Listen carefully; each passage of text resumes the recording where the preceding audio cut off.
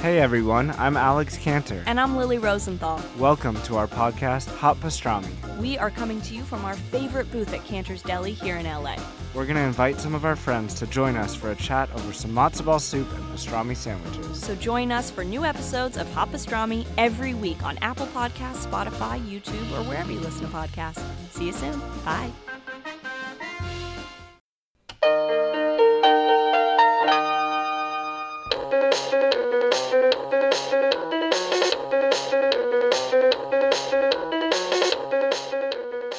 Welcome to the Profoundly Pointless Summer Special. Coming up in this episode, fireworks, candles, and off-brands. What I really love about pyrotechnics is the immediacy of it. You get to witness this one little thing, and then if you're not there, it's gone. 960,000 devices, which was a world record.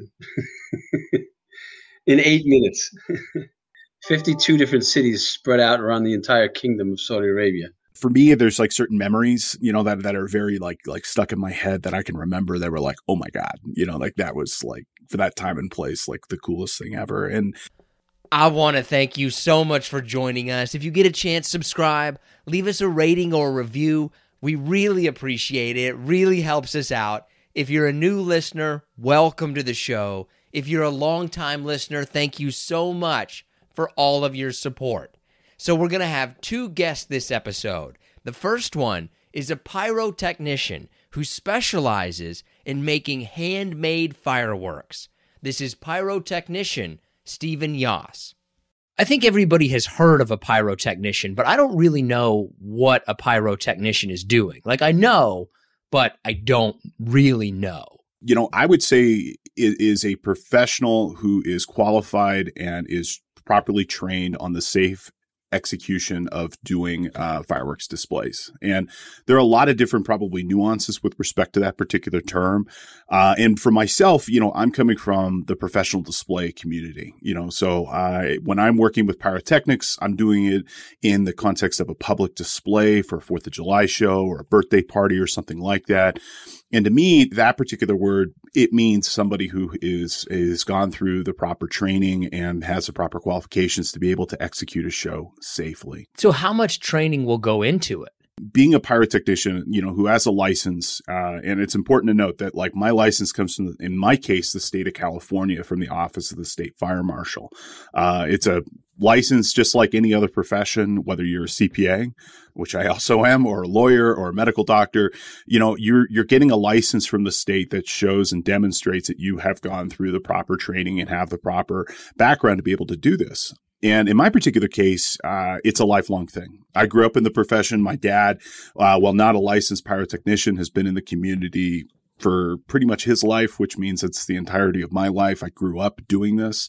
And then when I turned 18, that's when I really kind of started shooting shows. And that, at least here in the state of California, is the minimum age to be able to handle pyrotechnics. And for the first several years, it was just apprenticing. It's just basically learning from other people. And I would say that it is very much a tradition that's been handed down thousands of years, really kind of going back to the invention of black powder to today, from person to person. Whether it be the safe and presentation of a show, or, where I actually do is we actually make fireworks too. Beyond the actual 4th of July shows, there's a whole community, which I'm a part of, where we're still practicing the traditional art of making pyro, the different methods and manners of wiring a show, or the different methods and manners of rolling stars to make the different effects.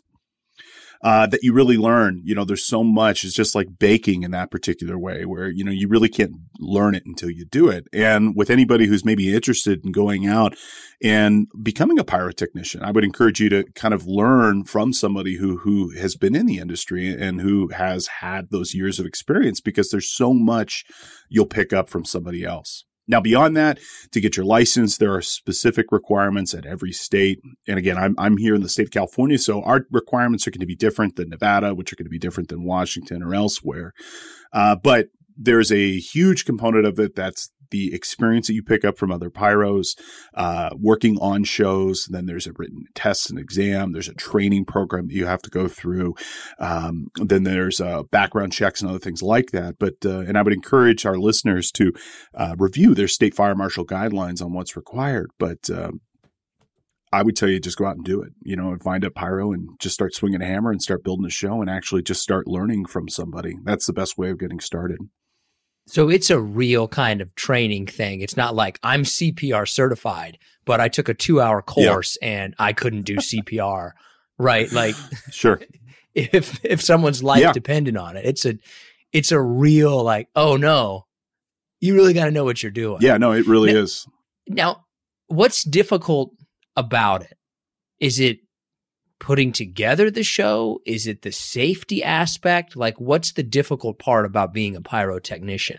When you're a crew member, it's often working with the pyro itself. It's a very physically demanding job. We like to say it's fire work, because it is work. It's a lot of fun. I mean, and for many of us, myself included, it's an ancillary thing to our lives in the sense that it's not my full-time gig. It's something I do many times throughout the year. So it's not the way that I earn my living. But it's still work. Like I tell people, like I take vacation from my normal job to go do physical manual labor in the sun every 4th of July and throughout the year. And I love it. I wouldn't have it any other way. But when you're a crew member, it's often the physical labor side of this. The equipment we're working with, the mortars themselves are very heavy. You could be working with anything from stuff that weighs, a couple of pounds to hundreds of pounds. A 10-inch mortar, which is a steel gun, has a side-in wall, probably about a 1/4 inch of cold-rolled steel. In a sanded mortar box can weigh 1,000 pounds easily, and you're working often, with really heavy things, moving them around to get them into the position that you want them to be. And it's a physically demanding job. The mortar is the thing shooting off the fireworks, correct? Think of it as the tube. Okay. So you have the mortar and you have the shell. And so the shell is the firework itself. We call it product in the industry, the product of the show. And then the mortar is what we shoot it out of. And a term mortar is a very generic term. It's used in the military. It's used obviously in our profession. It's the tube that ultimately the firework will leave from. And when a firework goes off, we have a firework seated at the bottom of the mortar. And when we light it, it produces a ton of gas, like a tremendous amount of gas.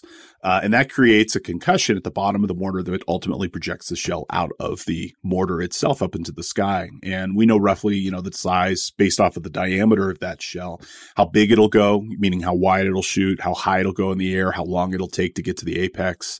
And all of that's determined by the firework itself and ultimately the mortar you use. So are they pretty standard in the sense that like, look, this is a math calculation at the end of the day. And if we put this much in at this, it is going to do exactly this? Or can they be unpredictable? The stuff that we're shooting that we use for public displays, and I'll point out like our company, Pyro Spectaculars by Sousa, we shoot the annual New Year's Eve show at the Space Needle. Every year. We've been doing it for many, many years at this point. Everything on that show is tested. Everything on that show is professional grade. Everything on that show has been cleared to be used on that. And we know 100%. We have safety procedures and we also have testing procedures that when we receive product that we will put this product through evaluations to ensure it is something that is reliable, that's going to be the effect that we're going for, and then ultimately safe for the public. But we know, apart from the public display aspect of this, when you're making a firework itself, it's not 100% a formula. It's art and science, but we roughly know, if I do this and this and this, it's going to yield something that'll look something like this. Now, just like a baker baking a cake, you can, have some variations on that, but for the most part, we know roughly what it's going to be. And what I would tell you, the rough calculations, this isn't perfect, but the rough is that for about every inch of diameter of shell, and typically you'll start off, the smallest shells are going to be about 3 inches, and those are our finale shells. And for our, we use those a lot in finales, and we use them throughout everywhere, but 3 inches is about the standard smallest size that most of the time we're working with for aerial, and it obviously can change. Going all the way up to the largest standard production size is 12-inch, but I will point out they can go much bigger than that, much bigger. But roughly for about every inch of caliber, it's roughly about 100 feet of burst, meaning it'll go 100 feet wide. It'll go 100 feet in the air, and it'll take a second to get there. So roughly, let's say like an 8-inch shell, which would be a fairly large 4th of July production shell that we would use that'll roughly go about 800 feet wide. It'll take 8 seconds to apex, and it'll go about 800 feet in the air, roughly. That actually works out very well, right? So if you got a 1-inch shell, it's going to go 100 feet wide. It's going to take 1 second to blow up. Is blow up the right? Yeah, that's not perfect. Is blow up the right word, or the pyrotechnician's like, ooh, you don't say blow up. Yeah, well, no, I mean detonate. Yeah, we have. Well, yeah, we have different technical terms. Like a detonation would mean that the shell blows up in the mortar itself. That's what we refer to as a deto or detonation. That's something obviously you don't want. But no, we would just say that it shoots, and then it'll burst in the sky.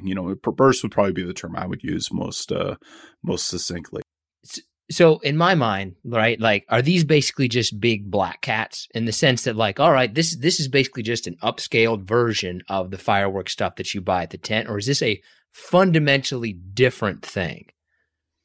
Yeah, great question. So with respect to the pyro that we're shooting, we have 2 major classifications, 3 technically, but really in production, there's 2 major classifications. It actually comes from the Department of Transportation. We have 1.3 and we have 1.4.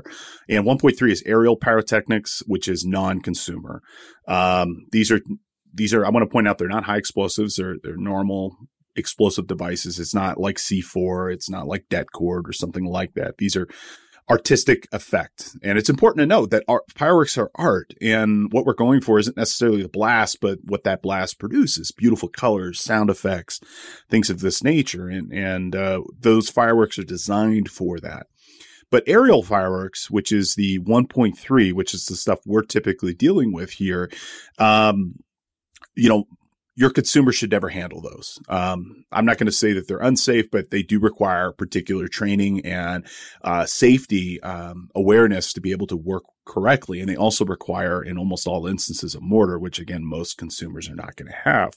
But these shells are, they're fundamentally different in terms of how they operate. And they're typically single thing. Like, you might end up getting a fountain or a cake or something like that from a consumer grade that might have lots of different effects in it. Our effects are single purpose, so it's like a, let's say 5-inch red dahlia, or it might be a 3-inch red, white, blue peony, but it does one thing and one thing only. Like, now you make some of the fireworks yourself. Does that, I guess, how do you make a firework? Is it really just like baking a cake? Like, all right, you take, what's the thing that's blowing up? Like, what are you using? Is it gunpowder? I don't have any idea. Black powder. So with respect to making fireworks, I want to make it very clear in the context of a 4th of July show, like I'll be shooting next week, there are no handmade pyrotechnic devices that, like, I'm physically or personally making. All the stuff is professional grade. All of this stuff is made in very strict production quality environments, to ensure the safety, accuracy, and reliability of the devices. I'm a member of several different organizations, but the 2 most notable would be Pyrotechnics Guild International, PGI, which is our international association of, let's just call it, fireworks enthusiasts. And then I'm also a member of the Western Pyrotechnic Association, WPA. And we host a convention at both organizations where members will come together over a common love of fireworks. And throughout those events, there'll be many opportunities to manufacture your own pyro. And it could be learning how to make, wheels, pinwheels. It could be learning how to make, different types of aerial effects. You learn how to make all that stuff at those types of events under a environment where you're working for people who know what they're doing, that have the proper safety considerations all taken care of. And you learn from one person to the other, from master to student. And often with pyro, you have some pyrotechnic composition, as we call it, or comp, and it could be anything. We use different chemicals to be able to create the different effects that we want it to be, so like we have different effects that'll make crackle. We have different effects that'll make it bright and yellow or bright and blue. You mix different chemicals together to ultimately get the effect that you're going for. And it's the process of kind of pulling it all together that you'll ultimately create what are called stars. And stars are those pyrotechnic effects that have been rolled in certain chemicals. They end up as kind of, if you can imagine, little balls. And those end up like pixels in the sky. Like when you're looking at fireworks and you see the individual lights coming down. Those are what we call stars, and you make those by hand. It's important to note every firework out there, everything is made by hand. It doesn't matter if it's made by myself or it's made by a manufacturing facility. Everything is made by hand. There is no really kind of like mass manufacturing of this, and somebody's hands ultimately made every effect that you've ever seen. And the difference is when you make it for yourself, you could really put the attention to detail into these shells to get the exact effect, the symmetry, the color, the orientation, that you're kind of going for. And, what's beautiful about PGI and with Winter Blast, with the WPA, you'll see, almost everything at those events are made by hand. They're made by the members that are there, and you'll see stuff that you won't see anywhere else because that one shell might have taken that person 3 days or even longer to make. Wow, it takes that long. Oh, it could take way longer than that. I have a good friend, his name is Jim Widman, that he's also a member of all of this. He's the current record holder for pretty much every large caliber firework you've ever seen. And he'll often work on a single shell for months to get that one perfect shell that goes off. And he's done shows all over the world, often with very large pyro. And by large, I mean like in the thousands of pounds per shell. And like, I think the biggest one he's done at this point is like 60 inches. So like 5 feet in diameter, and he could work on that shell for months to make that happen. Do you have to be super careful while you're making it? Like the one wrong move and the house is gone. Mm-hmm. Or is it pretty much like, look, just don't have a fire next to it and you're going to be fine? We have tables of distances that we have to follow. So if you're doing this, and this, you need X number of feet between structures. There's strict criteria and guidelines about what that manufacturing space has to have. Certainly no flame, period. But the other big thing that we have to think about is static electricity. What's the atmospheric pressure? Because certain things, for example, will create atmospheric pressure, which is going to create more static. Lightning, is a huge consideration. I would tell you anytime you're manufacturing, at least for myself, the first thing I'm thinking about is egress. If something happens, how can I get away from here?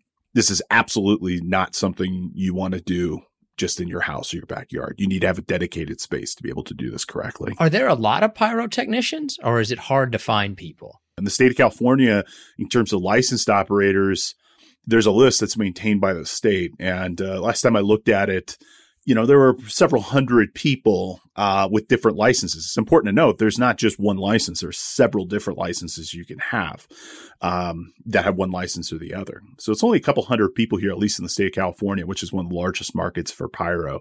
Now, when it's go time, right? Like, is somebody sitting there like, all right, light the match? Or is it basically computerized at this point? There are 3 ways of being able to shoot pyro. You can physically go out and light it, which many people still do. But then really with our company and other companies in the industry, they really kind of started to advocate for the safe presentation of this, where instead of lighting it by hand, where you're putting yourself physically near the fireworks itself, you can shoot these things electronically, where essentially you can put a firing system sometimes, hundreds of feet away or even further, and then be able to shoot it remotely. In the case of something detrimental happening, you're not putting that specific operator at physical risk. And currently for our company, with very few exceptions, almost everything is shot electronically in that way.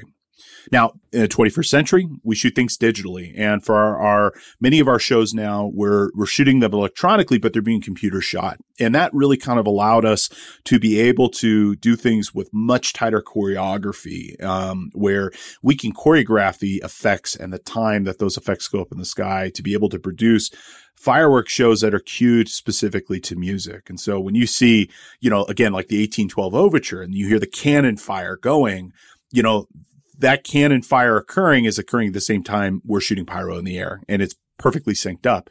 It's not that you can't do that with electronic firing, which is a manual process where the pyro literally shoots each shell, but they're doing it remotely. The computer is just going to do it with such accuracy that really kind of separates, I would say, the ability to be able to choreograph these shows to a much tighter timeline. That makes sense, right? Like I can still do math in my head if I need to, but it's just easier to have a calculator right here and do this. Yeah. Yeah.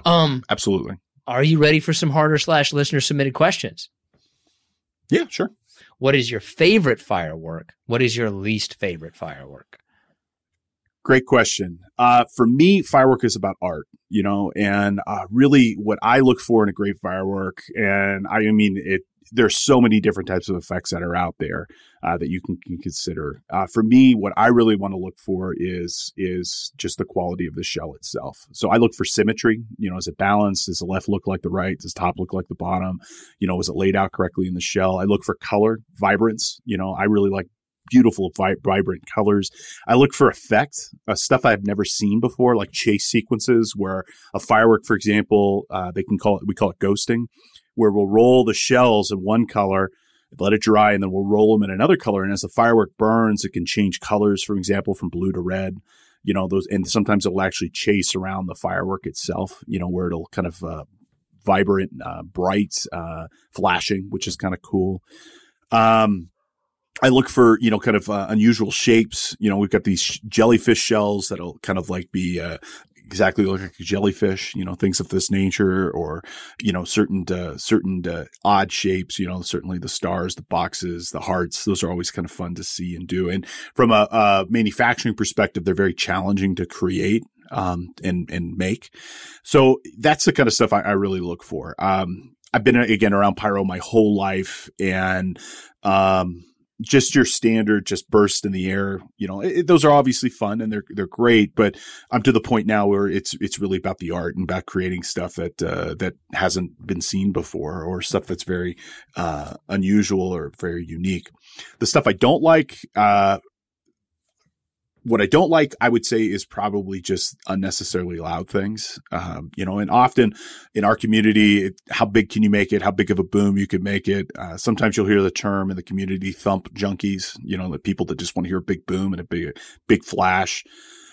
That's cool. That's cool once or twice, but frankly, it's kind of a waste of pyrotechnic composition when you can make something a little bit more flashy and a little bit more brilliant. Hardest color to make, easiest color to make. I'm not going to probably be able to answer this as succinctly as probably people who are more apt for manufacturing that could. With respect to colors, though, I've often heard that getting a really good blue is difficult. And I think one of the easier colors to make is red, because there's several different ways I think you can get to red. Who is the Michael Jordan of pyrotechnicians? And if it's you, say it's you, but who is like, ooh. There's several people, but if I had to just pick one out of it, and I've had the pleasure of knowing this person my whole life, both personally as a family friend and then also professionally working with him, I have to go with our company's president and CEO, James Souza. He's the full package. He's an absolute brilliant businessman and a creative genius in so many respects. He designs a lot of the shows, and he just has such really good taste in what makes a great fireworks show. If you've ever seen the 4th of July at Macy's on NBC, that's his work. What show do pyrotechnicians like yourself, what do they consider to be like, this is the show? Like, ooh, that's where it's at, man. From a production perspective, what I really enjoy is bringing that happiness and joy to the crowd. You can't watch a fireworks show and not smile. You can't watch a fireworks show and not point and ooh and ah. And that for me, as I've told people, when we shoot that fireworks show, for that 10 minutes, I'm Mick Jagger. I'm Paul McCartney. I'm the guy who actually gets to bring that happiness to people. And then I get to fade and go back into my normal life, which is wonderful. Now, beyond that, though, to answer the other part of your question, as a pyro, what I really get excited for, again, are going to be these membership-driven organizations, the WPA and PGI, because often at those events and at Winter Blast for the WPA or the PGI conference, that sense of being able to see that kind of one-off is so very, very awesome. Because, that firework, it's not like a piece of art that's going to hang in a museum that will be there forever. It's every time they make it, it'll be a little bit different. It'll never be the same effect twice. And you get to witness this one little thing. And then if you're not there, it's gone. What I really love about pyrotechnics is the immediacy of it. If you're not there, you missed it. And a firework will never do justice on a video recording or a picture. You might look okay, but what you'll see when you're actually there at these membership events where your buddy made that effect, I think to me is one of the things I really enjoy. Have you ever been injured? Thankfully, no. But I will point out, I've also got years of experience and safety and training, and I'm very, very conscious of the safety side of this. I'll tell you, again, growing up in this and shooting pyro with my dad most of my life, I remember something he told me very, very, very young, and I've never forgot it. There are no second chances. Biggest firework you've ever set off? Most fireworks you've ever set off? In terms of size of fireworks, I routinely shoot large diameter shells. My 4th of July show, which is for the city of Lake Elsinore here in Southern California, our show features 3-inch to 10-inch. So a 10-inch firework is largest routinely I work with, and we'll have a handful of those shells on our show. And I've been part of shows that have had larger shells, 16-inch shells, 20-inch shells, 22s, 24s, but those aren't ones that I've myself physically worked with. But I've been there, and when they go off, man, they are something to be seen. And it's important to note, with respect to shells, we're working in cubic space, and the difference between like a 10 and a 12 inch is almost 50%, in terms of cubic volume. It's bigger. So as these kind of go up in diameter, it's not a linear thing. They get like exponentially bigger in terms of, in all possible ways, in terms of burst, in terms of effects, in terms of everything, cost, for that matter as well. Now, in terms of most number of fireworks, my 4th of July show for the city of Lake Elsinore, that'll end up having about 400 cues. So a cue is like you hit it and something happens. And so we'll end up having 400 cues, and one cue can end up having multiple shots associated with doubles or triples or things of this nature. And I've worked on bigger shows than that. The Macy's 4th of July show, for example, in New York, each barge has thousands and thousands of fireworks on each one, and there's like 6 barges for that show. For you, what show that you've worked on? Because you've worked on some big ones that you look back and be like, yeah, that was it. Like that was cool. For me, there's like certain memories, that are very like stuck in my head that I can remember that were like, oh my God, like that was like, for that time and place, like the coolest thing ever. And I've had the pleasure of working with my dad for all of these years. He's been a member of my crew since I've had my license. And, shows that in particular that kind of stick out in my mind for one reason or the other. First show I ever worked on was the Macy's 4th of July show. I was 18. I was just graduated high school in May. My dad took me to New York. We worked on that show. And I remember standing on the barge. And I've been to fireworks shows forever, but it was the first time I'd ever worked a show. And I remember standing on that barge, and it's raining down the firework debris, because you're shooting within the fallout zone. We whenever we shoot a show, we know the perimeter in terms of like when the pyro is going to come down, and you're wearing a hard hat and everything. Just seeing these mortars go off in such volume and frequency, I just remember I was hooked for life. I was like, oh. And the smell of the sulfur, the gunpowder that's going off. I was just like, this is, I'm going to do this the rest of my life. There's no question in my mind about it. I'm going to get my license. I'm going to do this forever. I'm also part of the group that does pyrotechnics at Burning Man every year, which takes place. It's a large temporary city that's constructed outside of Reno, Nevada. And I've worked on that event for almost a decade now. And I remember the first time going and actually doing fire art with pyrotechnics at the same time. Same thing. It was like, just like, it's outstanding. This is something I want to do forever. Is it different when you're kind of in that fallout zone when you're close? Yeah, absolutely. For a couple of technical reasons. And I'll tell you the technical reason here, and then I'll tell you what it's like for me now when I'm working on a fireworks show. So when you're part of a crew, and I would encourage your listeners, if anybody's interested here, I mean, this is something normal people do. I'm a normal person. I have a normal 9-to-5 job, as do almost everybody in the profession. This is not something. Call up your local display company. Give me a ring, and you can come out and work on a show. Anybody can do this. In fact, there's a shortage of operators, a desperate shortage, pretty much nationwide. If you look at most of the people in here, there's a lot of gray hair, and this is a very physically demanding job. And there is a huge need for a younger generation to step up and get their license and come shoot a show. We don't have enough operators to shoot the shows that we could possibly shoot. And the first thing you're going to notice is that fireworks are in 3D. most of the time when you're watching a fireworks show, you've got the audience and you're standing in front of the actual pyro itself, but you're looking at it in the same way that somebody looks at a canvas in a museum, you know? And when you're at the fireworks site, you're seeing these things go off in that third dimension, which is vertical space. And it's kind of fun to actually see the vertical separation between some of these different fireworks that you just don't get when you're watching it, you know, 1,000 feet away. You're just seeing it happen all in front of you. But when you're standing underneath it or next to it, you're seeing happen in another dimension that you just can't physically see unless you're actually standing there. And you're also getting the impact of the actual firework going off itself, the thump. You know, there's a visible and an auditory and a kinetic thing when you're standing near this in that fireworks fallout zone operating that show. You got your hard hat on, you got your firework turnout on, you got your earplugs in. You're physically feeling these things go off, you know. They're going thousands of feet per second in some instances. After every single 4th of July or fireworks thing, we're always going to hear about something. When something does go wrong, like where is it usually?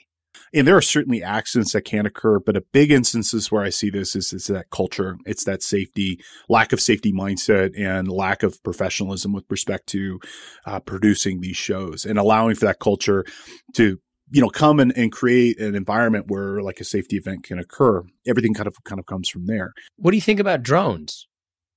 Seems to be the new thing now, right? Where they're lighting up these patterns in drones. Is that a threat to the? That's not like pyrotechnicians aren't like they're gonna take our stuff. No, great question. And in fact, our company, we partner with many different drone companies, and we've done joint projects where we've had drones flying in the sky and fireworks going along with them. I think it could be a great complement to a fireworks show, and they offer a different type of experience. You know, and they're a different tool. You know, why do I have 5 different types of screwdrivers in my workshop? You know, because I reach for the tool I need for the job that I want to do. Now, saying that, as somebody who likes drones and has shot shows that have included drones, personally, I really like fireworks. And although as a technologist, I enjoy the technology behind this, and I think they're really cool with respect to what they do. I don't think it's a matter of replacement. It's really a complement. It's not an and, it's an or. You can do both. Do you think that there's going to be is something new coming down the line? We're like, whoa, I've never seen that before. There's innovations all the time in so many different things, from the chemistry of the actual compositions that make the fireworks themselves. Our profession is an industry is constantly striving to, for example, make pyrotechnic devices that are cleaner, safer, more green, more environmentally responsible and sustainable. There's innovations in safety. You know, in the last 50 years, for example, the advent and introduction of electronic firing and now digital firing that has opened up opportunities for doing pyro musicals and beautifully choreographed shows, and at the same time improving the safety of the crew that operates those shows. That's a huge innovation. We're seeing lots of innovation in that space as well.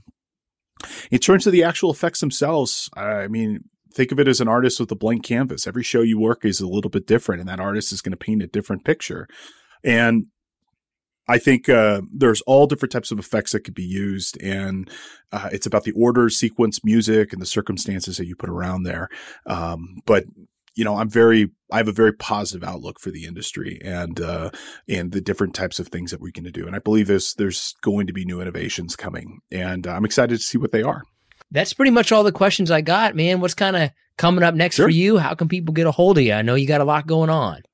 Sure, absolutely. And I would encourage our audience to go find their local display. You know, the 4th of July is about community. It's about family. It's about friendship. It's about celebrating America. And one of the best ways of doing that is finding your local community show and supporting your local community, whether you're in Massachusetts or you're in Alabama or Texas or California or Washington, and just going out and enjoying it and experiencing it.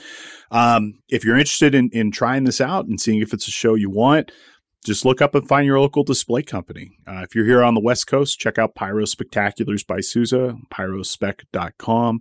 And you can learn a little bit about us. We have a full training program, and we are absolutely always looking for new operators. It's something that we're always trying to recruit. And it is, as I've said a few times here, it's a tradition handed down person to person. And we very much want to get you involved to go out there and do this for your community and shoot a show for your town, your city, your church, your whatever. And it's a great way of kind of exploring. For myself, really about mid next week, I start getting into show mode.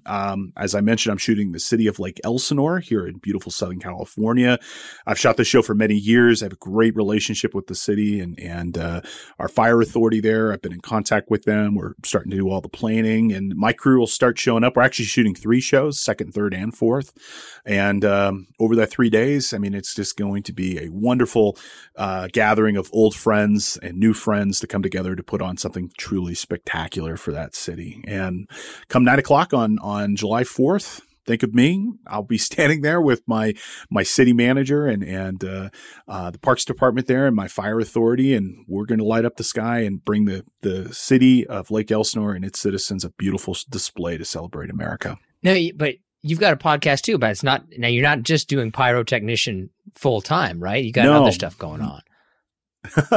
Yeah, I do. And, as I mentioned, pyrotechnics brings together people of all walks and all lives. My background, I'm primarily a software developer, and I work also in finance.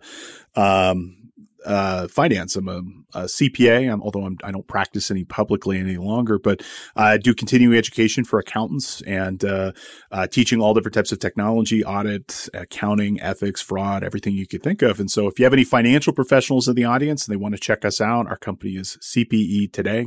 I want to thank Steven so much for joining us. If you want to connect with him, we have linked to him on our social media accounts and also put his information in the episode description. Hey, it's Kaylee Cuoco for Priceline. Ready to go to your happy place for a happy price? Well, why didn't you say so? Just download the Priceline app right now and save up to 60% on hotels. So whether it's Cousin Kevin's Kazoo Concert in Kansas City, go Kevin, or Becky's Bachelorette Bash in Bermuda, you never have to miss a trip ever again. So download the Priceline app today. Your savings are waiting. Go to your happy place for a happy price. Go to your happy price, Priceline. So now that we really understand how fireworks are made, I wanted to look at, well, how do these big fireworks shows come together? Our next guest has put together some of the biggest fireworks shows in the world, including setting off more than 1 million fireworks at a time.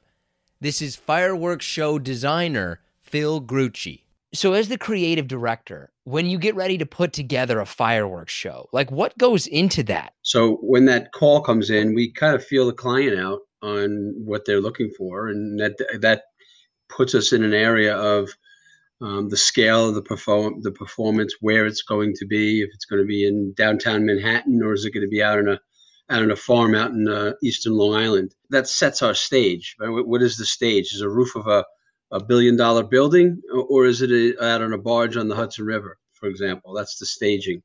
Naturally, the business aspect of it has to happen, such as what the budget is that they have. Some of our programs range into the thousands of dollars, into the millions of dollars. So obviously that puts you into a box that you have to work to create something. It's budget and what the stage is. Once we have that, if it's a performance that we're choreographing to music, it's setting a music score. So we listen to all the music depending on what the celebration is. Naturally, on the 4th of July and Independence Day, everything is very patriotic. Everything is very pure and colorful and red, white, and blue. If it's a wedding, then it's generally, what's the bride's favorite music? What's the groom's favorite music? What's the message? What's the theme? So when we pick that soundtrack, we go through that process of then scoring that music, and then that becomes the bed or the timeline that the fireworks performance is designed to. But then there's some clients that have a theme that we have to create, uniquely, and what the celebration is about. And then the design is the meticulous setting of every single firework device that's going to be displayed in that program at a very precise moment in time based on what that music, what the tempo is. If the music is big, robust, and Baroque, naturally the fireworks have to match that. If it's soft and delicate, you don't want to be ba-ba-bum in the sky real loud. You want to be soft and delicate with the product that you select. So it's very much like casting a ballet or a dance. The certain characters or certain performers act and do things uniquely than others do. So we'll have a firework that's called a golden Komuro. That's very elegant and it bursts. It's very gentle when it displays. And then we'll have a firework device called a report or a salute. That all it does is make a bright white flash and a bang. And those get choreographed into that performance at the appropriate time when it matches that design, tempo, and feel. So then that's all the design side of it. Then that's about a third of the activity. Every minute of fireworks you see in the sky takes me about 2 hours of scripting and design time to kind of plot that material out on where it's going to be, at what angle it's fired from, which portion of the theater or the stage that we're working with, where does it get located. And we have 12,000 points to pick from to discharge fireworks from. So that's how elaborate some of the performances can be when we're picking a single device that's going to be on the pinnacle of the building, and it's going to fire at a 45-degree angle to the south. That's the kind of precision that goes into some of our performances. So once that design is completed, then it goes to the programming department, and they meticulously take line by line and put it into a computer program that then generates all of the drawings and scripts and all of to give to the pyrotechnicians that are in the field to know how to actually install this program that I may have envisioned on my system here at the studio, but then translate that into paper where the pyrotechnicians in the field can set all of that product up properly and have the green one fire when the green one's supposed to fire and the pink one fire when the pink one's supposed to fire. Then it goes down to our factory in Virginia, and all of those characters, all of the gold willows and all of the red strobes and the gold flitter split comets, they all get put in and arranged in order by which they're going to be displayed, and they get numbered. So each circuit, every single firework has an electric circuit that it gets fired from. They all get packaged and then they get shipped from our factory, which is a regulatory rich oversight that we have. We follow a lot of laws to move explosives because it's not sneakers and socks to any place around the country or the world. Sometimes we have to put our fireworks in containers and ship them by sea. Most of all of the fireworks get shipped around the United States by truck. And on the rare occasion, when the time is very short, the client has to pay the exorbitant expense to fly it by air. Then when it gets to the site, that's another 5 or 6. The largest program we ever displayed was a Guinness World Record, which we had 250 pyrotechnicians working on site for over a month and a half. We served 15,000 lunches to this team to be able to put the show together that only lasts 6.5 minutes. I cannot believe how complicated that is. I honestly thought, and I don't mean any offense, like I thought it was like a guy pressing a button. Like, all right, green one. There is a guy pressing a button at the end of the day, guy or gal. We've got plenty of female pyrotechnicians, but the pyrotechnician eventually does press that button that starts it all. But all that work that I just talked about has to happen before that proverbial push of the button happens. So you got like your average big show, say city fireworks, your average like city fireworks. When do you need to start planning for that fireworks event? Like how long does that whole process take? Yeah, that's a good question. Most of the time we prefer to get 8 months to a year to prepare for a show. 4th of July, we have 80 some odd firework displays that we'll produce in that one weekend, that one day. And what I didn't include before in my description is all of the logistics that has to happen, moving a crew around, getting the airline tickets, getting the hotels, getting the trucking routes, getting the permission from the area that you're going into to display the show, the fire department, the Coast Guard, the FAA, all of the regulatory parts of it. It's pretty much based off of music is usually how you're going to kind of choreograph it, right? That kind of dictates everything and it flows from there. These days, most of the shows are choreographed to a music score. There are a few that still wish to have them traditional, which they're beautiful shows where you really focus on the beauty of the product and not the influence of music. When we talk about these fireworks, the big ones that are being sent off into the air, like how are they different from the stuff that I buy at the stand? Like how is it different from that? The chemistry is pretty much the same as far as the combustion to create colors and to create noise and create crackle and whistle. The difference is the volume, is the size, is the some of the chemistry is different because of the user and the trained aspect of the professional pyrotechnician than the general public. By and large, most of it is larger. Some of our devices are 12 inches in diameter and they'll burst the size of 3 or 4 football fields. There's differences in how it's fused. So when you light it with a lighter, it takes so much time before it ignites as compared to most of all of our products are fired electronically. So we have very elaborate computer systems that'll initiate things electronically. Is it a lucrative business? My family's been producing firework displays for 6 generations now. We don't have a Learjet, but we do support our families. We work for the money that we make through the business. There's a lot of employees that are not Grucci's, but yet they've been with us for 30, 40 years. So it's lucrative to the extent that we support our families. We live comfortably, but it's not a business where we can retire in 1 year. Was it something that is this something that you really wanted to do? Or was this because it's a family business? Look, this is always going to be your path. No. I went to college and I had my degree in finance and business administration. And I knew when I was a very young age, as a young male, you got that energy and that power into your blood when you were a young, 6 years old. I remember being on a barge with my dad in Coney Island. Every Tuesday during the summer, we would have a performance for the amusement park in Coney Island, and then every Wednesday would be Rockaway Playland. So I got it in my blood at a very young age. Back in the 70s, it was a little easier than it is now. So my son Christopher and my nephew Corey, they couldn't touch anything or even be anywhere near the fireworks until they were 18. So they kind of missed that period of time to get addicted to it as much as I did when I was. That was the only thing I really knew that was as exciting as anything. And I chose, wow, this is what I want to do. I didn't choose it because I felt I was obligated to do it because of the heritage. I was too young to. By the time I could realize that, you had the pressure of a family business, I was already addicted. So I even today, even with the challenge, it's not an easy business. It's not an easy occupation.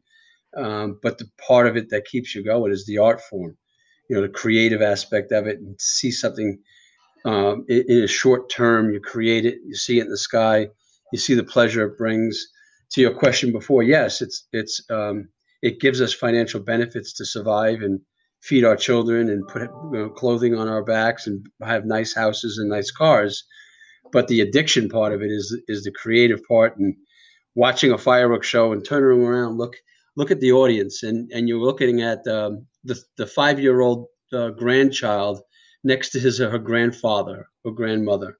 And they're looking at the fireworks show and their face looks almost exactly the same. The only difference is one has more wrinkles than the other, but the expression on their face, it's pretty much the same. The jaw is open.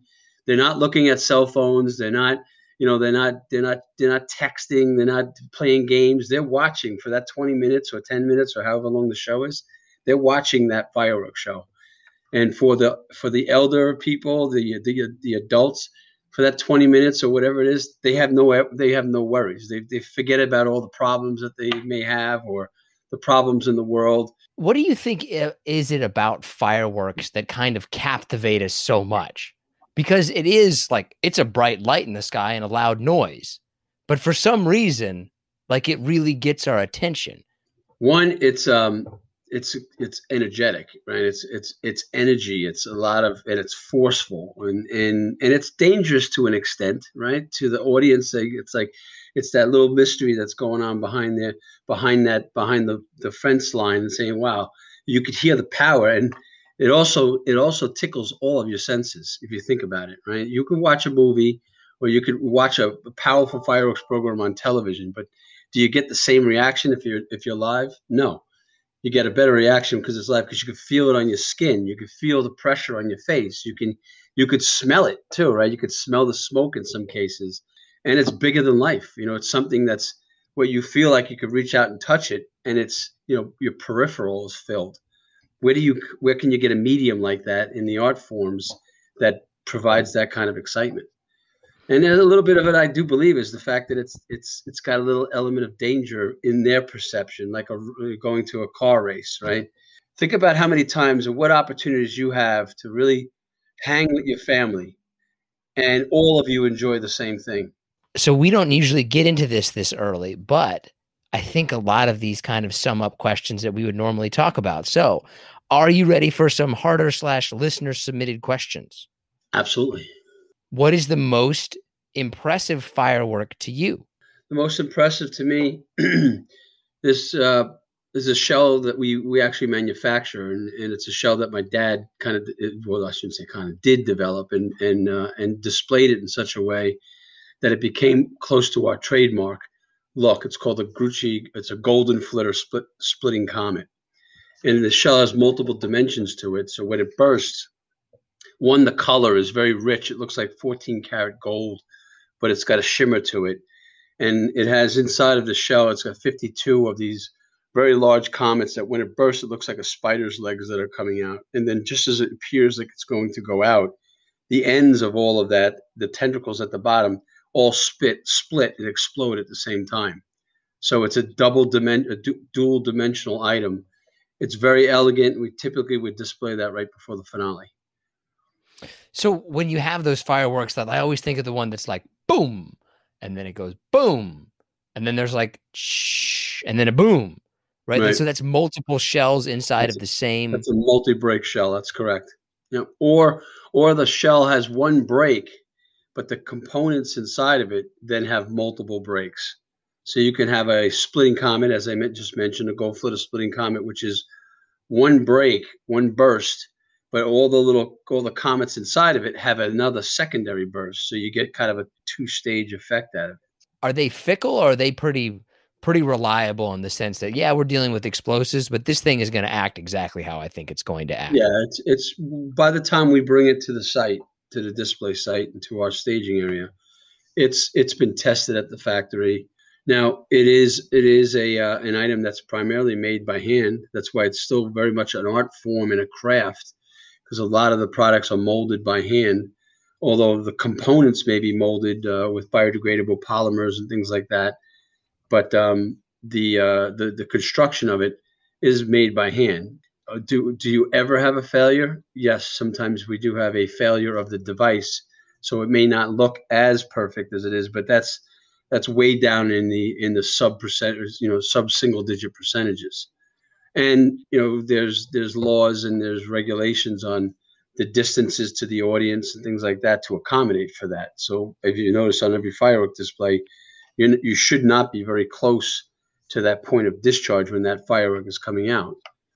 How would your average firework that we see in a fireworks show, like how many things of TNT, or like how powerful of an explosive is it usually?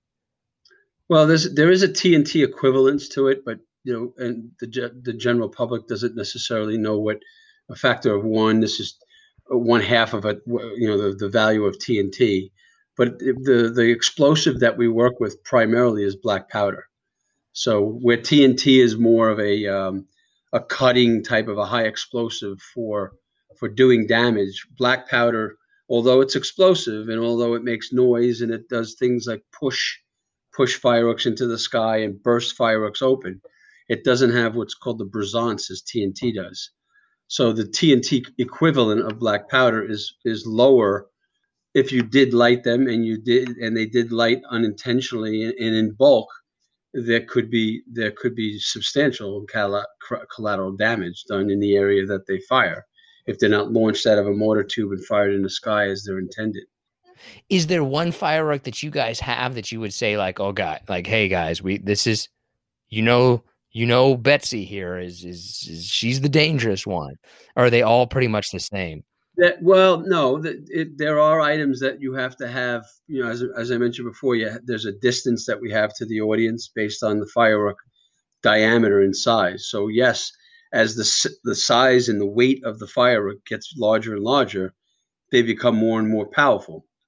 So if we bring out a 12-inch in diameter shell, it's treated with a little bit more, a lot more distance to the audience because it's going to burst about 10 times the diameter as this little 2-inch shell that you might be able to even see sold down south, legally in a consumer fireworks area.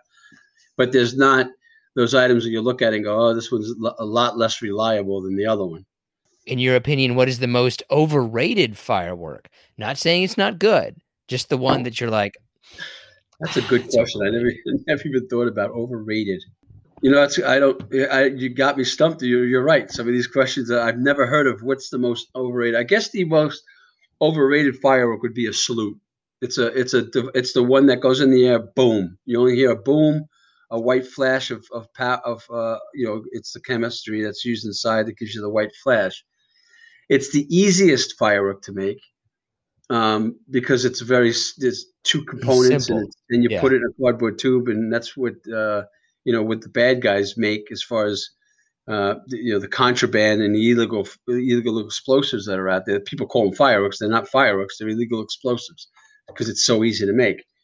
So that one I would say is overrated because there's too much attention to it because everybody says, I know how to make fireworks, and you make that, and it's too easy. What's your favorite color of firework? Blue. Least favorite? Green and red. And the reason why green and red is because back to the, green and red is probably the easier colors to make. So when you see a fireworks show that's predominantly red and green, it's just because they can't make a good blue. Blue is very difficult. Blues and purples are very difficult to make a good blue.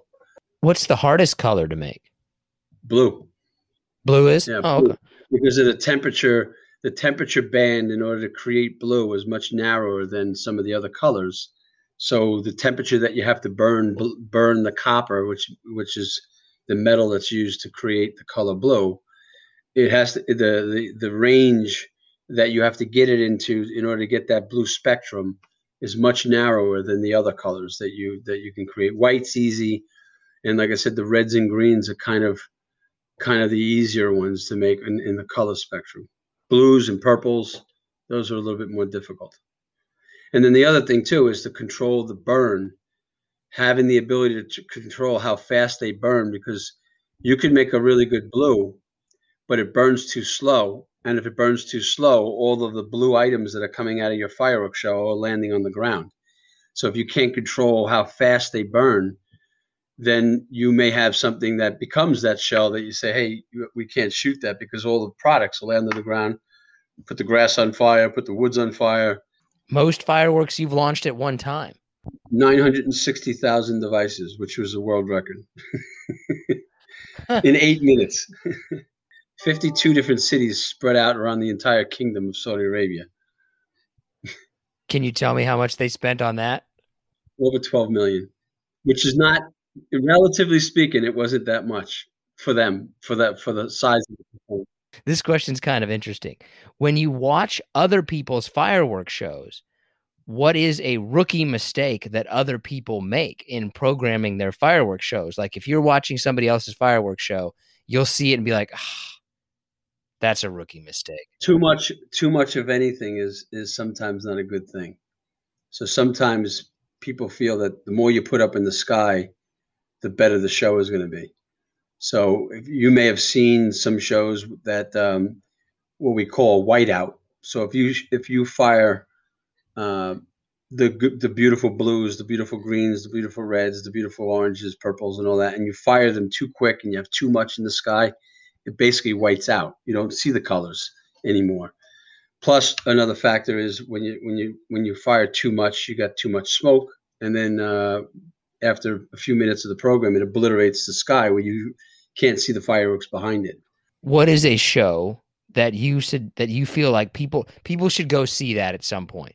There's a performance that we have every year at the Hagley Museum and Library, which is in Maryland, and it's at the old DuPont factory that made black powder on the Brandywine River, and that's a program that they've maintained their traditional ways, where the old set pieces and the fire paintings and the pinwheels and all of the old style of fireworks still exist in that program. We've been displaying that for many years now, and that one for us is a special one because it brings back all of that old school type techniques. They haven't gotten overly addicted with the technology where everything becomes a little stale sometimes when you have super precision, and it's always, this after a while you want to see a little bit of organics to it, things kind of free flowing. And that Hagley Museum and Library is the one that you'd want to go see. What would you say overall is like, when you look at your career so far, what would you say is like, that's the coolest thing I've done? There's a few of them. And that's what gets me waking up in the morning to do another one. Sometimes I wonder while you're producing them, whether you could take on another one because your body could physically take it anymore. But yeah, one I would say was the world record in 2014 when we had, it was in the Middle East, and we had, that's where we had the 250 pyrotechnicians, and we had the 12,000 devices on the roof on the building of the Burj Khalifa, which is the world's tallest building. We lit up the entire island that was in the shape of a palm tree with 250 boats and 52 flatbed trailers full of fireworks. And then we had the world islands. We had 132 islands that we fired from all simultaneously at the same time. And when we accomplished that feat, it was something that, and when you get compliments from your own industry members and your competitors that said, how the heck did you guys do that? From a technical and logistics perspective, it was pretty impressive.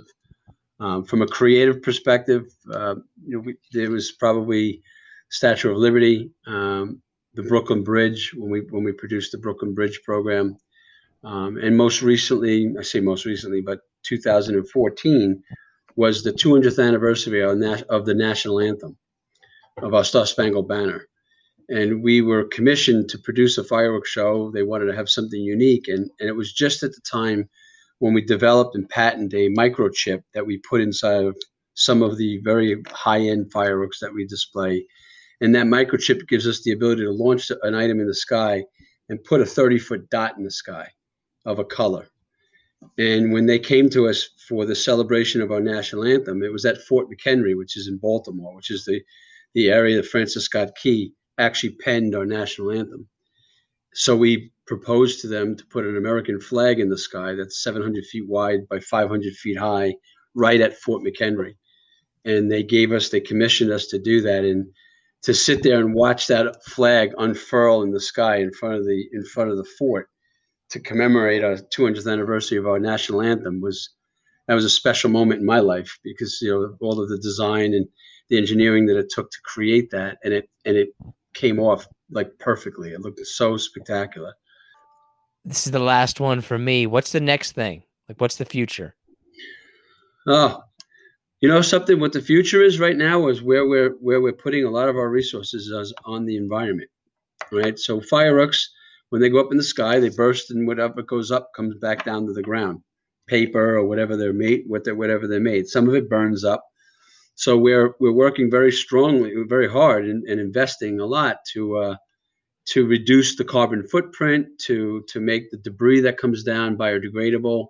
It is biodegradable now because it's all paper, but make it such that it can be molded, with similar to the way you mold plastic, but yet it's not plastic. We don't use any plastics in our fireworks because over the waterways and things like that, it's not healthy for the environment. So we're going down the path there. We're also going down the path in technology where some of it's on the business side, which is boring, the production management and all that good stuff. But on the fireworks specifically, to be able to address something, put the address so when you load it into the mortar, you don't have to have any wires attached to it. You just load it in the mortar very quickly, and the firing systems find those shells, with RFID technology and things like that. To the audience, it's not really seen, but for the efficiencies and safety, it's an advancement for us. And then we're always developing things like the pyro drone, like the microchip and things like that, so the audience does appreciate those new and innovative scenes. So, I sometimes get going in multiple directions. Fortunately, we have a factory down in Virginia. We have just under 200 people in our factory in Virginia, so we can develop and make our own fireworks without, having them go offshore and get made in Europe or in China or Asia. So it's exciting. It's exciting. And another part of our business is actually in simulation, manufacturing products for our Department of Defense. So, hand grenade simulators and mortar simulators and things like that. Fireworks have a great synergy, bangs, smoke, flash, right? Loud noises. So we make all of these training devices that are not lethal, and then we could train the troops on the delay time of throwing a hand grenade in the bang without having the lethality of the shrapnel. So that's another part of our business that's actually saved us during the COVID periods, because our factory was essential. And when the fireworks displays basically stopped in 2020, a lot of our employees, we moved them down to Virginia to sustain their employment while we were going through this 2020 horror of COVID. America loves fireworks, but what country likes fireworks the most? America is one. I could tell you, I don't know. There's a lot of you saw last year in 2020. If any neighborhood that I know of, this last year just opened up, to shooting their own fireworks shows because of, being pent up in the house and things like that. I guess the other one would be maybe Spain. Spain does some pretty impressive firework displays. China, naturally, on their Chinese New Year, they have huge firework shows coast to coast. Although they're starting to suppress having those kind of, in China, there are no regulations, or were no regulations. The public can go out in the middle of the street and display something as large as what we would produce right in our own, on one of our professional displays. But they were having, many, many injuries, and they started to cut down on it. So, but I think the United States is, by and large, the United States consumes the most fireworks in the world in their consumer fireworks side. So the general public, there's only, I think, 2 states in the country that do not allow fireworks. The majority of the other states all allow some form of fireworks. So it's very popular here. And I suspect this 4th of July, you'll see quite a lot of activity out there. I just ask you to please make sure anybody that's listening, don't do it if it's illegal. It's not worth it. Right now, with the security of the world and the country, and what we're going through right now, if you are caught with fireworks illegally in your community, you could be in a lot of trouble, and it's not worth it. Go to either a professional show or only use the consumer fireworks that are legal in your area, in your community. I want to thank Phil so much for joining us. If you want to connect with him, we have also linked to him on our social media accounts and have put his information in the episode description. Okay, now let's bring in John Shull and get to the pointless part of the show. All right, I was going to start this off a different way, but John has a nice shirt on. How many buttons down? What's the lowest number of buttons down you've ever gone? Like, how much chest are you showing? Well, I don't wear shirts without undershirts. First off, like, I don't wear button downs without a undershirt. Frankly, just because I don't have chest hair. So wait a minute. You think that people need chest hair to make the kind of open shirt look good? Yeah, I mean, you're a fan of chest hair. Am I a fan? I mean, no, I don't like having hair. I'm fine with not having hair, but if you have it and you want to rock it out, great. Here's what I'll say to your question. For somebody like me, I usually go one button unbuttoned if I'm at work. So not the neck, not the neck button, see. Right? And not the top button, but the button below. But that's acceptable. I can accept one button or 2 buttons unbuttoned. You go any farther down than that, I feel like that's too much of I'm trying to make a statement. Yeah, trust me, I am not trying to make any kind of statement with any of my fashion choices. I dress like a 5-year-old little boy, I think. Yeah, I mean, I can see it. Right? Like you dress like you went into the store and picked the first thing off the rack. Like, you can't wear a black undershirt with a blue overshirt, man. Come on now. Why? What am I? Everybody knows that. What am I supposed to wear? White? Yeah. I don't have really any white T-shirts. You could buy them. I could buy them. You are correct. Yeah, I don't know if I would ever buy a black undershirt. That's a risky choice. Well, I've been wearing it for a decade and a half now in my field, so. Isn't that kind of crazy, the fact that you have T-shirts that are probably older than a decade? I have a T-shirt that's might be 20 years old. Listen, God love them, but we just started having interns again, and some of them are 19 and 20. And I almost can say that like a couple of my shirts that maybe I wear every day on a daily basis are older, or at least as old as you. I'm not there just yet, but another 5 years I'll be there. I think outside of a house, possibly a car, clothing is probably the oldest thing that most people own. Not a memento. Like a memento doesn't necessarily count. Like something that you still use on an active basis. I mean, if you get a good sweater, if you take care of like a good sweater, that can last for decades. Now, wait a minute. When you say sweater, are you talking about like a real sweater, like Mr. Rogers' sweater? Because I don't own a sweater. I have sweatshirts. I'm not going to put on a sweater. I mean, I guess. I mean, I wasn't really thinking of Mr. Rogers, to be honest with you. But, let me rant for a quick second about Mr. Rogers. Why? What could possibly be wrong with Mr. Rogers? So being in the business that you used to be in and I am in, that being the news business, I am always skeptical of Mr. Rogers. No, dude. I think he was a good, nice person. I think that the world has made you skeptical of people too much, a little bit. I don't think that Mr. Rogers, there's no indicate. Don't besmirch you. This. Now I'm going to go upset. I'm going to get upset here. This is the second time that you have tried to besmirch childhood legendary heroes. You said Bob Ross was not memorable and would be forgotten by people, despite the fact that he's been around and his TV show has been around for 40 years. And now you're going after Mr. Rogers. I mean, I'd go after Mr. Rogers before I went after Bob Ross, I'll tell you that. I do remember the story about like Mr. Rogers and why he always wore sweaters, because he was in the war and he had like his kills tattooed on his arm and he had to cover it up. Like, I always loved that story. But I think Mr. Rogers was universally a pretty good person. That's the problem with today nowadays, right? Don't meet your heroes. And it's very difficult to meet your heroes. Everybody has a past. Everybody's done something. Everybody's got something. Get over it, man, and don't besmirch Mr. Rogers or Bob Ross. I wasn't besmirching them. I just you were think if you were to do a deep dive into Mr. Rogers' background, you may, nobody wants to be a co-host on a kids' TV show. Nobody wants that job. Maybe if you care about children and care about education, nobody wants to teach young children, right? Like, there's not like an entire industry of teachers. Okay. Maybe this will make more sense. To me, Mr. Rogers fundamentally is no different than Dr. Phil, or I mean, name any of the daytime talk show hosts. That's all Mr. Rogers was on PBS, right? That's like saying there's a problem with Elmo. Maybe there is. Or what's your issue with Big Bird?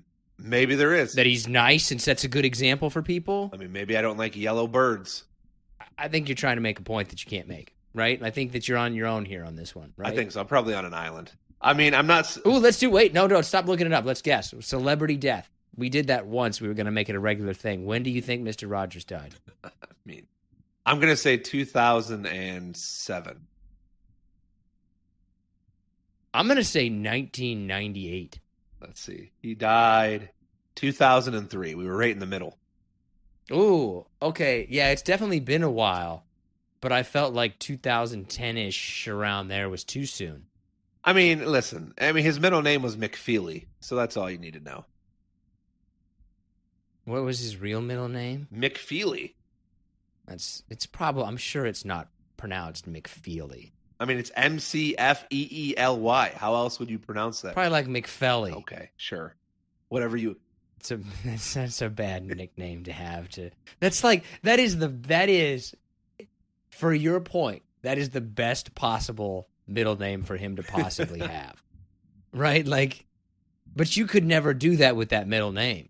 No, I don't want to talk about this anymore. I know. Can we just move on? Are you done with this now? Put it together. Yeah. What? What? I'm starting to put something. What's together. the question? Do you have any questions? Is that it? That was the question. I was going to ask you something else, but then I realized that you're wearing a black undershirt with a blue shirt over it. Do you have pit sweat? No, not today. Even though now let me rant a second time. Oh my gosh. So the air quality in Detroit was the worst in the world this week. because of these. Yeah, dude. No. I mean the planet's fucked. The Canadian, Like, but when you're gonna blame Canada. I mean, why? I mean, these were burns that were like intentionally set. Some of them. So thank you, Canada. Appreciate you. Well, I'm sure that's not the kind of thing that people do lightly, though, right? Like that's to solve a larger problem, right? Like you got to cut off the leg. I was like, oh, they cut off my leg. Well, they were trying to save the rest of you. I mean, Okay. let's give some shout outs. Outs. What do you think of my echo? Do you have a record? Do you have a record collection? Yeah. How many records do you have? I look in your basement. I can see behind you that you have a record collection. How many records do you got? We don't. How many records is I that? mean, I don't know, probably 100. That's kind of crazy to me. See, that's like 100 times 20. That's like $2,000 right there. So if you want to go rob John's house, he's got at least $2,000 in records there. Well, hey, the hole in my basement is at least patched. It's not sanded or painted yet, but it's at least patched.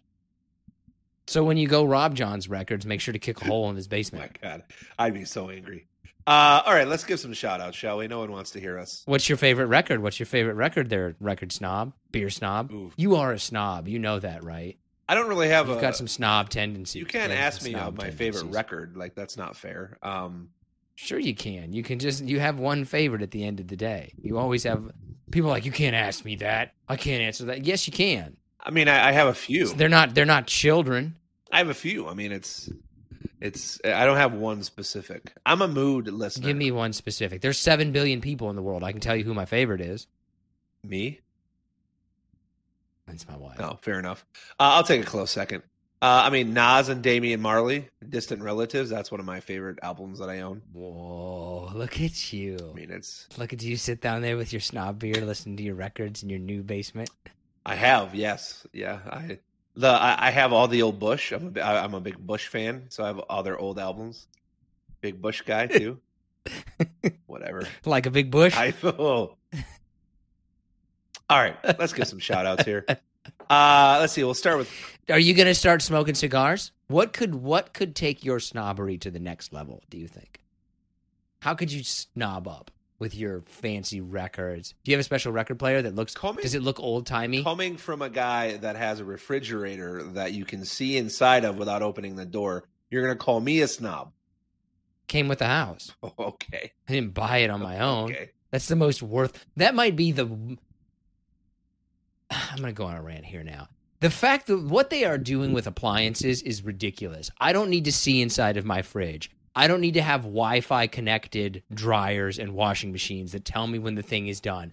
I do not need any accessory features on any kind of appliance besides for it to do the main job. That is all I needed to do. I don't need my oven to sing to me. I needed to cook chicken.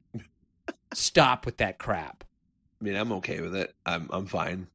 I'm not okay with paying any extra. If somebody was to say to me, this fridge is going to cost you $500, or you can get this other fridge that also costs $500 and 1 cent, and it has Wi-Fi connectivity, you can see into it, it will play you music, it will do all of these kind of things with artificial intelligence that will tell you when the food is getting bad, I would not pay that extra 1 cent for it.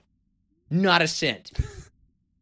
Well, that just sounds like I would leave smart of anger with that salesman. purchase. I don't want it. It's not worth it to me. For 1 cent? 1 cent? Yeah, it would be, 1 cent. You would, No, it wouldn't. do it. No, Anyone would do it. Out of principle, I would not. Well, you may actually not. Fuse. So. I wouldn't. And you I'm fairly stubborn. When my mind is made up, it is made up. Ain't that the truth? All right. All right. Here's some shout outs for you all. You didn't answer the question about your snobbery. What's your next snobbery choice going to be? I mean, I don't know. I guess I don't think of listening to records and drinking a nice beer once or twice a week as snobbery. I would rather spend $6 to $10 on one beer to enjoy it than spend $15 on a 20-pack of Busch Light. I'm sorry. That's a pretty good deal. Give me that 20-pack of Busch Light. Oh my God. You're ridiculous. You need to be reeled in. Are you gonna start? But you're gonna start taking up like smoking cigars. But you're gonna be the guy who like does it out of a pipe. I mean, I've had cigars. Is that what you're gonna do? I mean, not not on the regular basis. Usually, Do you have a record player that looks like it's slightly old-timey? kind of. Yeah, okay. I mean, they don't really make them contemporary. I mean, You don't have to get one that looks like it was made in the 1940s. I wish I had one. I bet does yours have wood on it?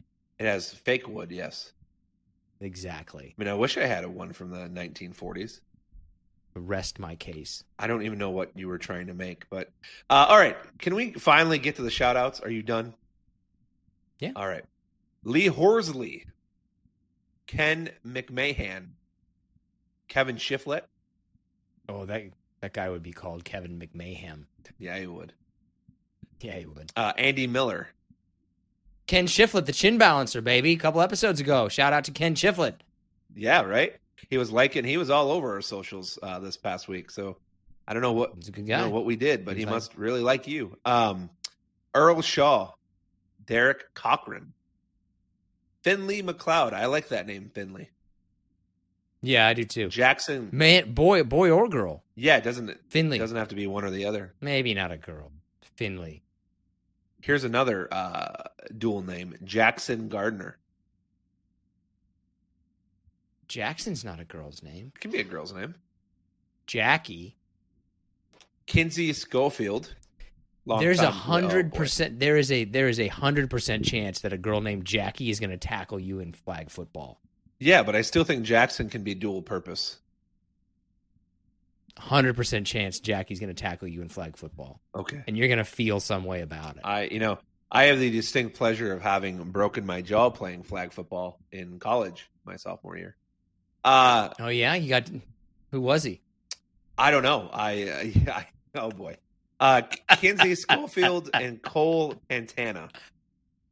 That only took 25 minutes to get through. So awesome. All right. That was one of my better jokes. A couple easy ones here for you. Get some chin music. You take 2 to the chin. Wild caught or farm raised? What are you buying first? The cheaper one. Just answer the question. The cheaper one. I don't care. Wild caught or farm raised. Whichever one is the cheaper, whichever one is on sale. I could care less. I should have known. I should have known you were going to give that answer. That's my bad. I don't care. Can you tell the difference if I gave you 2 eggs and this is a free range chicken? Yeah, because they're you'd be like, oh, that's in it. I can tell. Yeah, they're kind of different colors. If I gave you the cooked eggs, you wouldn't be able to tell at all. I mean, I like eggs. Fancy pants with your old record player. Here we go. I'm really not a snob. I'm probably like the most chill person you'll ever meet. Yeah, I would. Well, I mean, you're a little bit snobby. You got some snobby. You have higher class taste. Yeah, I mean, whatever. In submarines. Will you ever? Once again, I know what you're going to say, so I'm just going to ask the question. Have you ever had cable? Yeah, I've had cable. Are you? I don't really. We're of an age though where we probably have had cable. I think people in their low 20s, maybe even mid 20s, have probably not. So maybe even upper 20s. My question is, I don't know if you have it now. It doesn't really matter. But say you didn't have it. Would you ever go back to it, or are you streaming services from here on out? Because this goes with the story. Because Peacock used to be free, and now they're charging Xfinity customers, and it's kind of BS. I mean, wait, but it was free with ads, right? It was completely free, not like Hulu where you can get the cheapest version that's like $5 a month, but you got to sit through the ads for it. Yeah, it was free, but now it is. They're offering different deals to different subscribers. Like I'm paying $2.99 a month, and then next June it will be $4.99 a month. Goes to the regular rate. So would you rather have that? That's why you buy Coors Light. That's why you buy that 20-pack of Busch Light for $15. You get a whole month. You get a whole month of whatever the streaming service you were talking about, but you got to have one of your snob beers. I just like a good solid beer, man. I don't know what to tell you. I like. Well, then you're going to have to put up with not having a good solid TV program. You like whiskey, right? Yeah, I do. Yeah, you're not going to buy, you do buy bottom barrel, don't you? The only thing that I order when I go to a restaurant is I get a well whiskey neat. Of course you do. Well whiskey neat. Yep. Well whiskey neats. Usually I can't really tell that much of a difference. Most well whiskey, unless you're at like a dive bar, like a roadside trucker stop kind of place, most well whiskey's going to be right. Like that's going to be probably a $15 to $20 bottle. It's not like you're getting the $9 jug of like the RR or whatever that's called. It's like you can drink it and you can use it for stripping paint. Yeah. I actually Really good. I don't remember the last time I've ordered whiskey at a bar, like to sip on. I usually just do shots because I'm a man. I'm 40. No, I think I think that you do shots when you're like, I need a sex on the beach because I don't want to taste it. Drink it slow, right?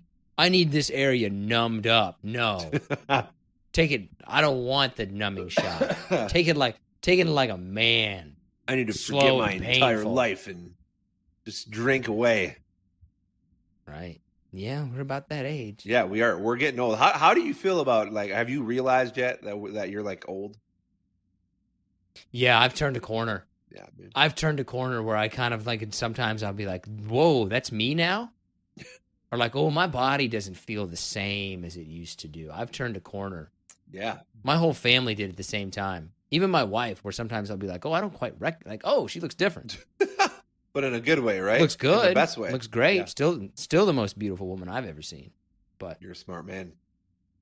I am. She's next. She's right. She's close to me. Oh boy. All right. I don't know where I was going to go with this, but I thought I'd ask you how you feel about the Supreme Court of these United States basically saying you will have to start repaying your student loans. It's a two-part question. One, do you still have student loans? I don't, because I did various things throughout college that allowed me to get by without student loans. So I guess my second question would be when, and I don't know those statistics. I don't bother to look them up. When do you think is a formidable age? And obviously everybody's different, so just ballpark it, of when you should have your student loans paid. Then say it's just a 4-year university. It's not doctors or anything. It's just a 4-year university. I don't know, man. I don't think that there's an answer to that anymore. I don't think so either. I think that college has become so incredibly expensive and so difficult, right? And I think that there's a difference between like, all right, look, you're going to pay this thing and you've got to pay this cost versus different organizations coming in. I'm not that familiar with student loans. I was really lucky. I got a good job. I also did some things on the side that, involved various selling of herbal substances that allowed me to smart get through college without having any of that. But like, there's a big difference between kind of paying what you owe and then having big companies take advantage of you and jacking up a price with the promise of future success. Sure. That's a big difference, right? And that's a kind of a topic that I don't really know enough about, but that's however you feel about that, that's a major burden on society. And some people get bailed out and we got no fucking problem with that. And some people don't, and we got no problem with that. Yeah, right. So we got to pick one. I mean, listen, you actually gave a pretty good answer there. So I think we should just move on to, you know what time it is.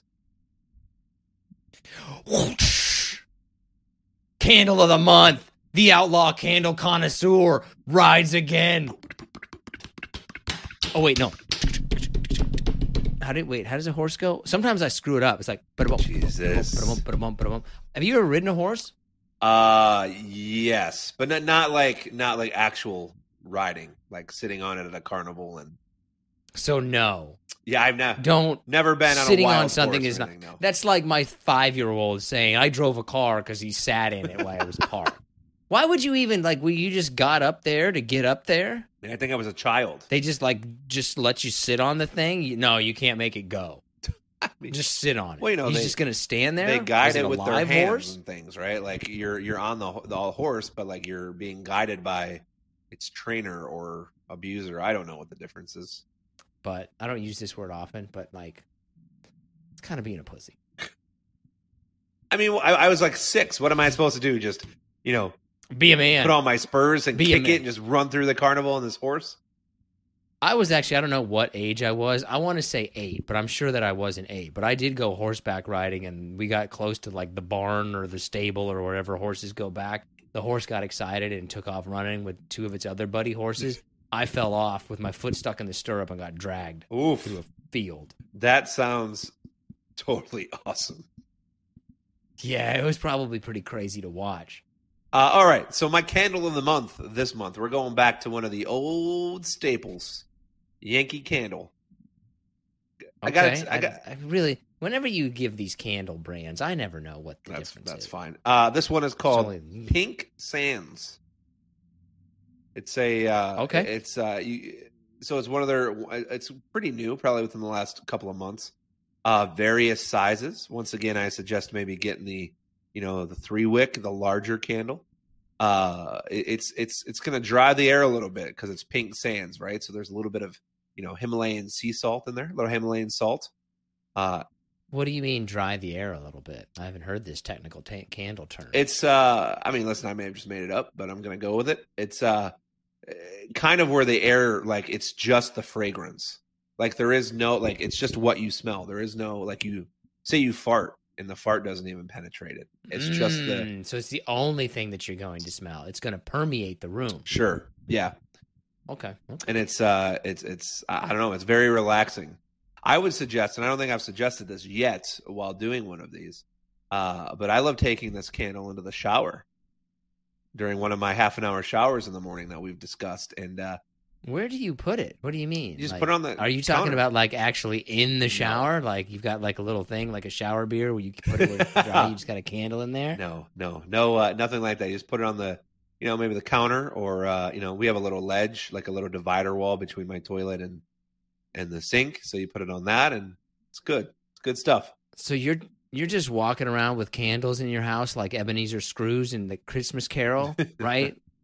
Like with your little candle holder, do you just pick it up, or you got a special candle holder, or one of your 50 sets of tongs that you have? I mean, I do have special candles, like for instance, or special candle holders. I do have some 4th of July festive candle holders. But this candle would not go in there because this is a different kind of candle. I just can't believe you and your love for candles. And John is like, no one would ever say that John is not like a man. Thank you. But this is just incredible to me. Like, no one would ever look at you or who knows you and say like, no, John's not a man. Like, he's not, and a man in the sense of somebody that handles his responsibility and stands up for his family and does the things that he needs to do. Yeah. John absolutely does that. Sure. But he's also a guy who does that. He's willing to protect his household, but he's going to walk around with his special candle holder. I mean, some would say that I'm that comfortable with myself that I don't mind, I don't care. I don't care what you think. Right. Like, John is a man masquerading as a giant pansy. I would say panda, not pansy, but. Oh no, I specifically. I can't believe. How many pairs of tongs do you have now? Just a tong update. I mean, we've talked about. I mean, I think I've told you between 5 and 10. I don't understand why that's so insane. It's fascinating because you hold the candle like a man. I just don't understand why that's. Pick it up, palm it, where you pick it up. And like the candle is burning the top of your hand. Palm it like a basketball. That's how you should be carrying it around. Let it burn you. I apologize to everyone who is celebrating the candle of the month with me right now, having to listen to you ramble about it. I have a serious question about candles to ask you. Mm-hmm. Okay, what was the name of this candle? Pink Sands? Pink Sands, yes. So if you got a candle that was like, let's say there's small, medium, large, 1-wick, 2-wick, 3-wick, will the same model make of candle smell differently depending upon the size? There are some candles, yes, that they're made in almost a layer sense. So, like a 3-wick that might burn for 40 hours, you're going to get vanilla first, and then we'll just chocolate, and then strawberry. As where if you get maybe the 1-wick that only burns for 8 hours, you're probably going to get all 3 of those scents, very quickly because it is meant to burn quicker. I don't understand why you haven't like pursued some sort of candle avenue. Like, you would think that my a lot job about would candles. give me like my own segment on the TV, but no. You should really have your thing candle of the month. I mean, well, you do have. Yeah, your I thing do. candle of the I'm month. fine. You should do something with this. You have an incredible amount of candle knowledge, and all you've done with it is be on a shitty podcast. I am fine with my knowledge being on this podcast. That is great. Okay, it was a worthy cost. Yeah. Okay. All right. How much was it? What it cost? It varies from you can get the small one like that. Like I said, the 8-hour burn on sale for $5, or you can get the 3-wick, which I bought for about $25. Yankee Candle always has sales though. All those companies that specialize in candles and waxes have sales. But is this like Kohl's, where everything is always on sale and it's not really ever on sale? Like, oh, this thing was $70, but you can get it for $19.99. I mean, it's not doesn't really actually seem like a good deal, to be honest with you. I mean, you could argue deals aren't deals ever, right? Like, yeah, that's true. All right. Speaking of deals, we should go into our top 5. Okay, so our top 5 is top 5 off brands. What's your number 5? So first off, I went pretty much food only. And most of my stuff, I think it's primarily food. Yeah. Most of my stuff is going to be regional, so I'm just going to pick like the Walmart. I pick like the Walmart brand or something. That way, maybe more people know. So my number 5 is like great value Greek yogurt over nice expensive yogurt. I think any kind of dairy product you can go a little bit cheaper, right? Because there's some regulations that make sure that like it's not going to poison you. Yeah, right. Absolutely. Otherwise, it's expensive, man. Like Elenos or whatever that thing is. I'm like, oh my God, it's like $20 for a... Yeah, nope. Get that out of here. My number 5, I really thought about putting it higher. I remember it being a little bit differently in my youth, but now it's apparently cool. My number 5 is Champion. Okay, yeah, Champion. Champion clothing, which was always borderline cool. It was right there. It was right there. I mean, when we were growing up, it was like that, Fila, FUBU. Remember FUBU? Yeah, it wasn't Nike or Adidas. So when I was growing up, Reebok, it was Nike and then Reebok, and then Adidas kind of took over for Reebok. Yeah, but Adidas definitely stormed the shoe game. I would now almost put Reebok under Champion.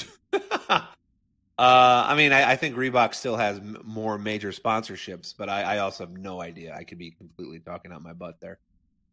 I think they went into fringe sports. Like they lost out on basketball and some of the major sports, and then we're like, well, let's sponsor paddleboarding. Tennis. I think like New Balance is a big tennis sponsor.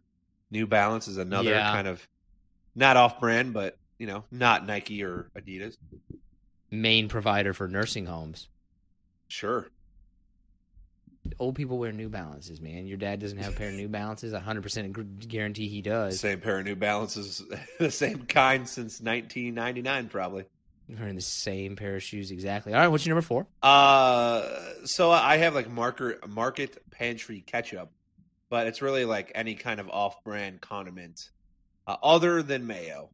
Mayo has to be a brand, but ketchup, barbecue sauce, mustard. I'm fine with off-brands on that. I agree with you about mayo. Mayo is the thing that like, ooh, I don't want to get that wrong. That seems like the kind of thing that you don't want that to be bad. Yeah, you do not want it to be bad at all. I don't even know what mayo is. Was it eggs? Dairy? Eggs, milk. Mayo, dairy? I think. Maybe a little cream. Various things. My number 4 is Mr. Pibb. Out of all the off-brand Coca-Cola, pop choices, soda choices that you could have, and you have Mr. Pibb, it's fine. It's not my top 40, but that's fine. Mr. Pibb is probably the best off-brand soda, in my opinion. Okay. I'd probably go with, once again, like maybe a local brand. Like we have Faygo here in Michigan, or something like that. Like Faygo Cola is better than Pepsi or Coca-Cola to me. What number are we on? My number 3 is I have like any kind of knockoff ice cream versus any of the big name ice creams. Oh, the tub Like the giant tub when you get 10 pounds of ice cream for like $9. Yeah, like Meijer brand, Kroger brand, Walmart brand, Great Value, whatever. Like Costco sells a gigantic tub. It's the same stuff, pretty much. Red Vines is my number 3. Ooh, Red Vines are good. Knock off Twizzlers. Okay. Would you put Red Vines over Twizzlers? Yes, but only because I think Red Vines are a little more raw. They're like a little more. They're not as like slippery as Twizzlers. That makes sense. They're a little more. Oh, that does actually make sense now that you mentioned it. Yeah. There's a slickness that a Twizzler has that a Red Vine does not. Yeah. More of a grip on a Red Vine. Yeah, grip. More real. More for the people. Yeah. It's a man's Twizzler. My number 2 Red lip. is I have basically any kind of knockoff like meat. So like, but I mean like bacon, sausage. You know, like Meijer sausage, Great Value bacon. I don't need to be buying $9 Hormel bacon when I can get literally the same thing for $4. It's just because it's not a name brand. It is shocking to see the price differences on some things. We're like, whoa. I mean, it's probably made by the same company. I remember when I was in Florida, I had just gotten to Florida, and a coworker of ours, Sean Lavin, said, you have to go to Publix and get a pub sub. So I go to get a. They were all right. I go to get a pub sub, and you know, the deli counter person goes, "You want boar's head for $4 more?" No, just give me the regular stuff, I guess. No, anyways, boar's head's pretty good though. I mean, they have good cheese. I will say that that's one of the things. There have been some times though in my life in which I got the nicer version of something, and I was like, "Whoa, that's actually a lot nicer." Like, I had crappy bikes all the time growing up, and even when I was an adult, and like, I'm going to ride this thing in college. And then I got like a nice bike, like it was like $800. I was like, holy crap. Like, this is a totally different thing. I mean, that's different, though. That's completely different. What's your number 2? Anything Kirkland brand, which is Costco's brand. I swear it's actually, I don't think it's any different than any of the other stuff. But any like Costco brand thing is fantastic. You could say the same about like a Trader Joe's. Some people or Target. Some people have argued with me that Kirkland vodka, Kirkland alcohol is better than some of the name brand types of alcohol. Right, exactly. Okay, what's your my number 1? It's gonna blow your mind, and you're gonna be like, "Oh, that's exactly what number 1 should be." What's your number 1? Knockoff coffee versus expensive brand name coffee. My number 1 is generic pharmaceuticals. See, I thought about putting that on the list. You're absolutely right, by the way. That is number 1. Yeah, it's number 1. That's easily number 1. But I can make an argument for coffee because some of the name brands are $20, $30, $40 a bag. Or you could go get some Dunkin' brand, and they're not a knockoff, but just as reference, for $8. Only time it isn't as good is when you're getting it from like Starbucks fresh. Okay. I'm not a coffee drinker, but I do think that pharmaceuticals has to be number 1, right? Like, 'cause it's literally like the generic is exactly the same thing and costs like $1,000 less. Yeah, right. No, I mean, you're right. You're right. I have asthma, and there's 2 different kinds of medications. There's like albuterol and Preventil, but the brand name is Preventil, and it's like $300, and albuterol is like, you can have 3 of these for $9.99. I mean, it's pretty. It's the same thing. You can get Tylenol from Kirkland brand Tylenol for $10, or you can pay $30 for the smaller bottle of Tylenol. Like, it's what it is. What's in your honorable mention? Knockoff peanut butters. Like cookies, like Nabisco, or I'm sorry, like Great Value cookies over like Nabisco stuff. Any kind of basic juice is no different than a name brand to me. And then I have like any kind of just generic potatoes, like tater tots, French fries. You know, you can buy the generic brand I agree with that. I strongly believe that only the first half of the peanut butter jar is good. Once it kind of loses that oiliness of it, okay, I want to get rid of the jar. Right? You know what I'm talking about? I don't agree with you. You can go basically, you're going to be scraping the edges. The edges of a peanut butter jar are not as good. I mean, I really think that only half of a peanut butter jar is actually good. Okay, you ready? I mean, it's all good. I'm going to bring this back around and prove that you're right. Because I don't eat regular peanut butter. I am a snob, and I eat Sun butter. How much is Sun Butter? Snob. It's a lot more expensive than regular peanut butter. Probably $3 or $4 more. Okay. I really don't. Peanut butter is something that I never remember how much that costs, because whatever it costs, it's a good deal. It's worth it, right? Yeah. If it was $100, like if you could get a 20-pound tub for $100, it'd be like, well, it's a good deal for peanut butter. Yeah, right. Oh, okay. That's going to go ahead and do it for the Profoundly Pointless Summer Special. I want to thank you so much for joining us. If you get a chance, leave us a quick review. Really helps us out. We really appreciate hearing from people. And let us know what you think are some of the best off brands. I really would put Red Vines ahead of Twizzlers. I like them better. Seeking the truth never gets old. Introducing June's Journey, the free-to-play mobile game that will immerse you in a thrilling murder mystery. Join June Parker as she uncovers hidden objects and clues to solve her sister's death in a beautifully illustrated world set in the Roaring 20s. With new chapters added every week, the excitement never ends. Download June's Journey now on your Android or iOS device, or play on PC through Facebook Games.